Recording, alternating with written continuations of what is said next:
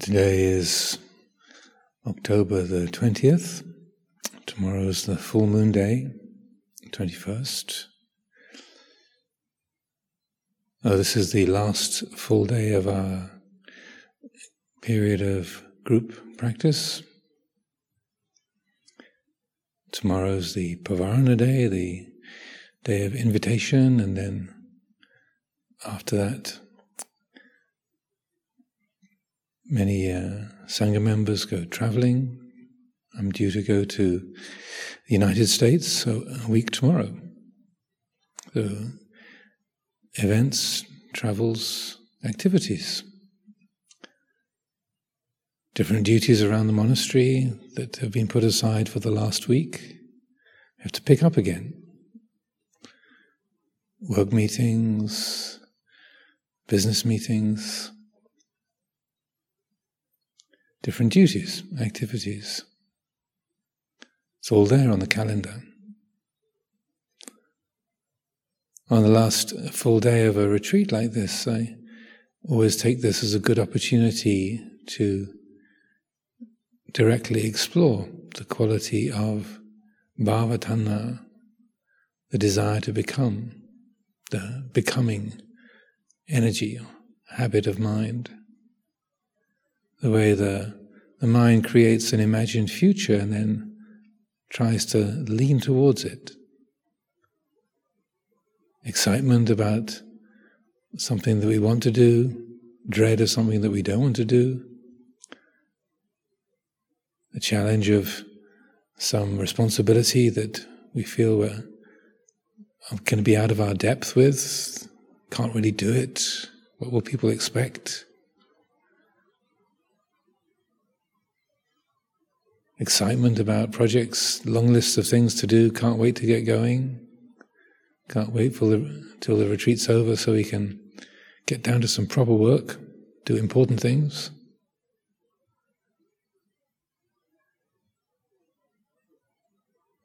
Personalities, relationships, dread of having to be working together with some person that we find it difficult to get on with.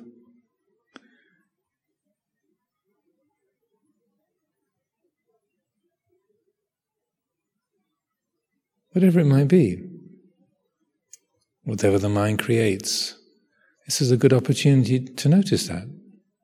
Whether it's excitement, interest, fear, worry, aversion, or just planning, lists and lists of things that I have to do, things that need to be done. This is all informed with that habit of becoming.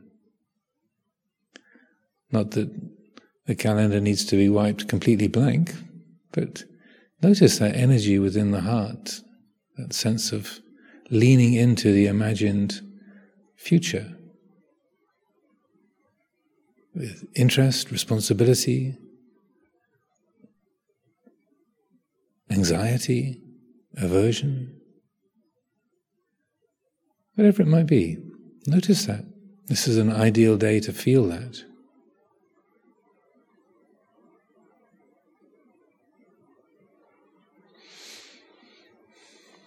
The Buddha's teaching encourages us to consider that energy, the assumptions that we make about this life. How in one particular teaching he pointed out that if you think that your lifespan is 70 years or 50 years, 20 years, a year, 6 months, you're missing the point. 1 week, 1 day, the time it takes to eat a meal. He said, no, you don't understand. You're making too many assumptions. Finally, it's a person who responds by saying, we can only reasonably expect to live as long as it takes to go from the beginning to the end of an out-breath, or from the beginning to the end of an in-breath. 3 or 4 seconds, if you time it. That's all we can reasonably look forward to. If you have an aneurysm, a blood vessel goes pop in our brain, then there's 3 or 4 seconds to get ready for the end.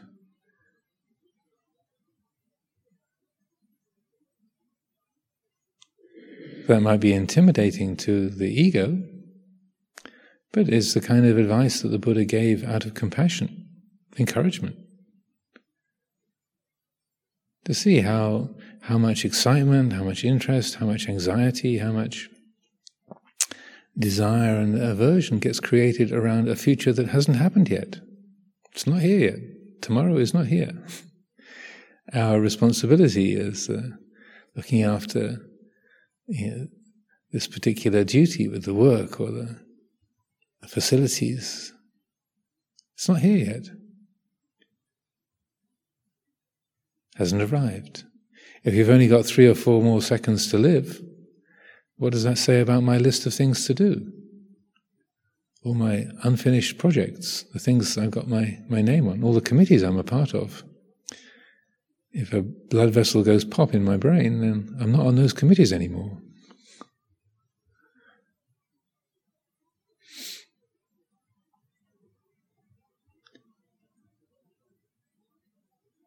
So this is the opportunity to look at those assumptions. Me going somewhere, me who's got things to do, places to go, relationships to work out. Is that so? Is that a solid, permanent, absolute thing? Or is it just a set of perceptions that the mind can take hold of and absorb into?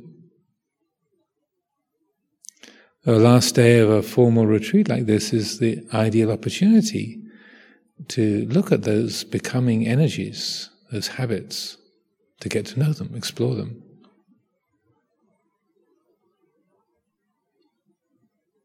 Feel them.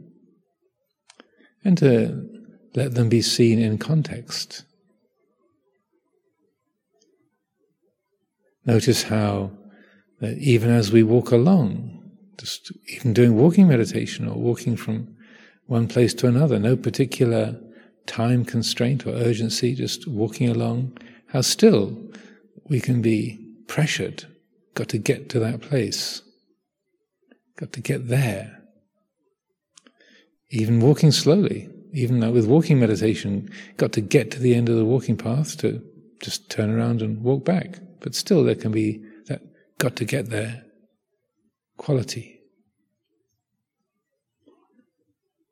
When that's noticed and appreciated, then let the attitude relax by noticing, by feeling that tensing, that stressing in the heart.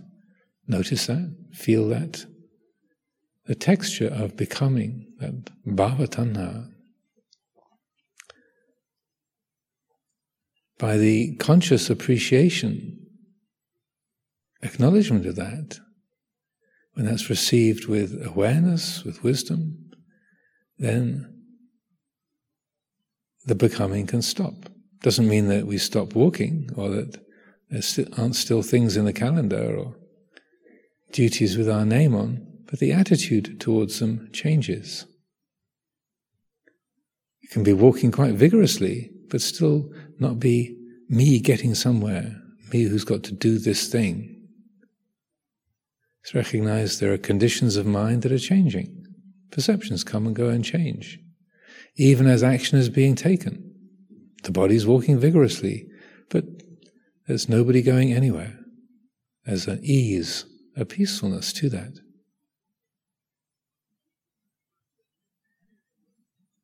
When Luang Por Chah was asked about the many duties and responsibilities he had at Wat Pah Pong, someone was asking him, Luang Por, you've got so many dozens of monks and nuns here, and all these branch monasteries that you're responsible for. Isn't it stressful? How do you manage all that burden of duty? And Luang Por pointed to a large Sema stone, an old Sema boundary stone, close to the temple at Wat Pah Pong, the main monastery. He said, "See that stone?" He said, "Yes." "Is it heavy?" He said, "Yeah, it's huge. It's really heavy. It's a massive stone." And Luang Por said, "Not if you don't try to pick it up. If you don't pick it up, it's not heavy. My yoke, my nak.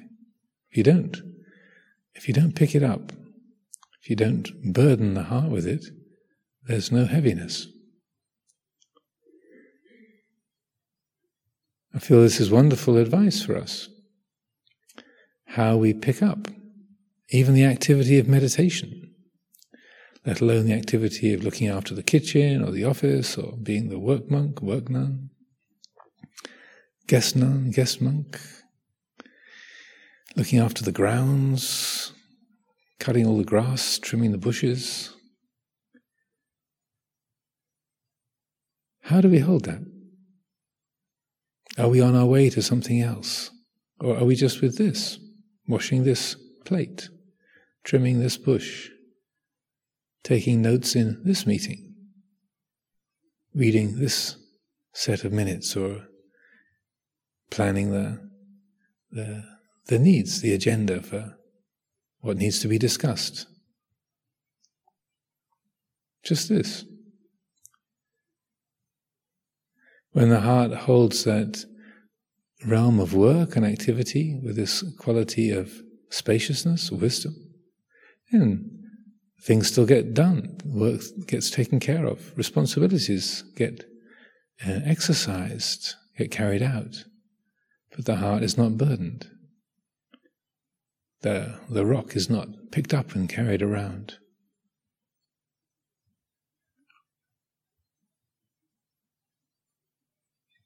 As we go about this day, last number of hours, the retreat is due to finish early tomorrow morning, after the morning chanting, tomorrow morning. Notice those becoming urges, not just planning what you're going to do next week or next month, where you're going to go, what you've got to do, who you have to be with, who you want to be with. Notice that feeling. You don't have to criticize or complain or blame on account of it. Feel it, know it. Acknowledging, receiving the texture of that, whether it's pleasant, painful, or neutral. Feel it, know it.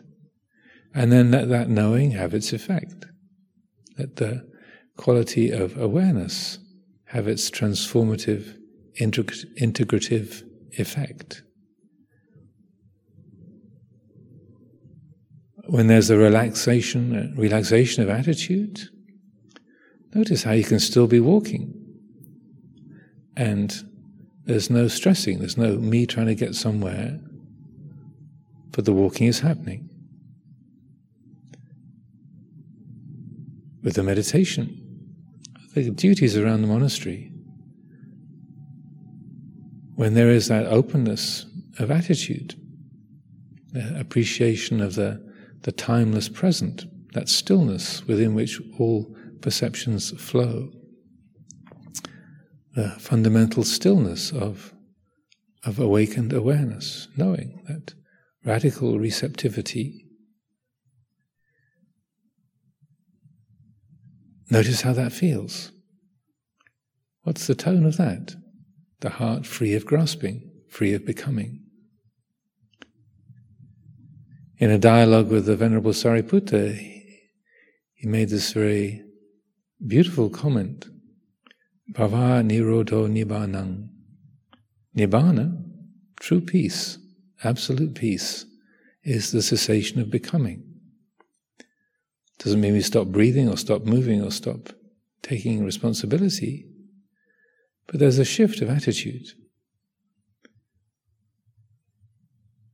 There's an attunement to the time, the place, the situation, free of me going somewhere, me doing something, me trying to get some fixed result.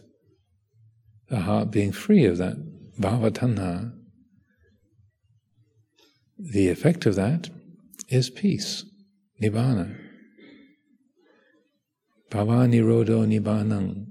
Nibbana is the cessation of becoming.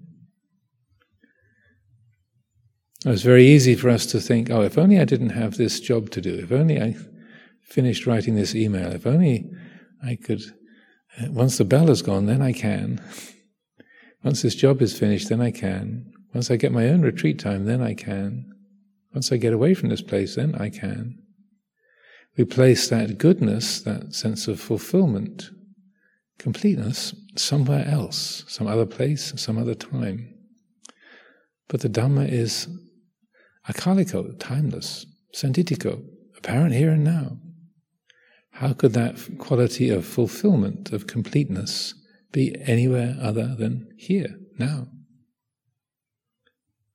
That quality of truth, of fulfillment, of reality, of freedom, it's not just over there. It's not after this thing has come to an end, not after the bell has rung or the Ajahn stops talking.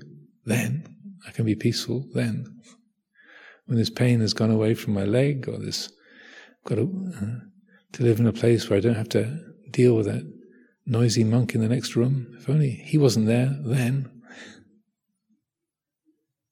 It's this moment. Now is the big moment.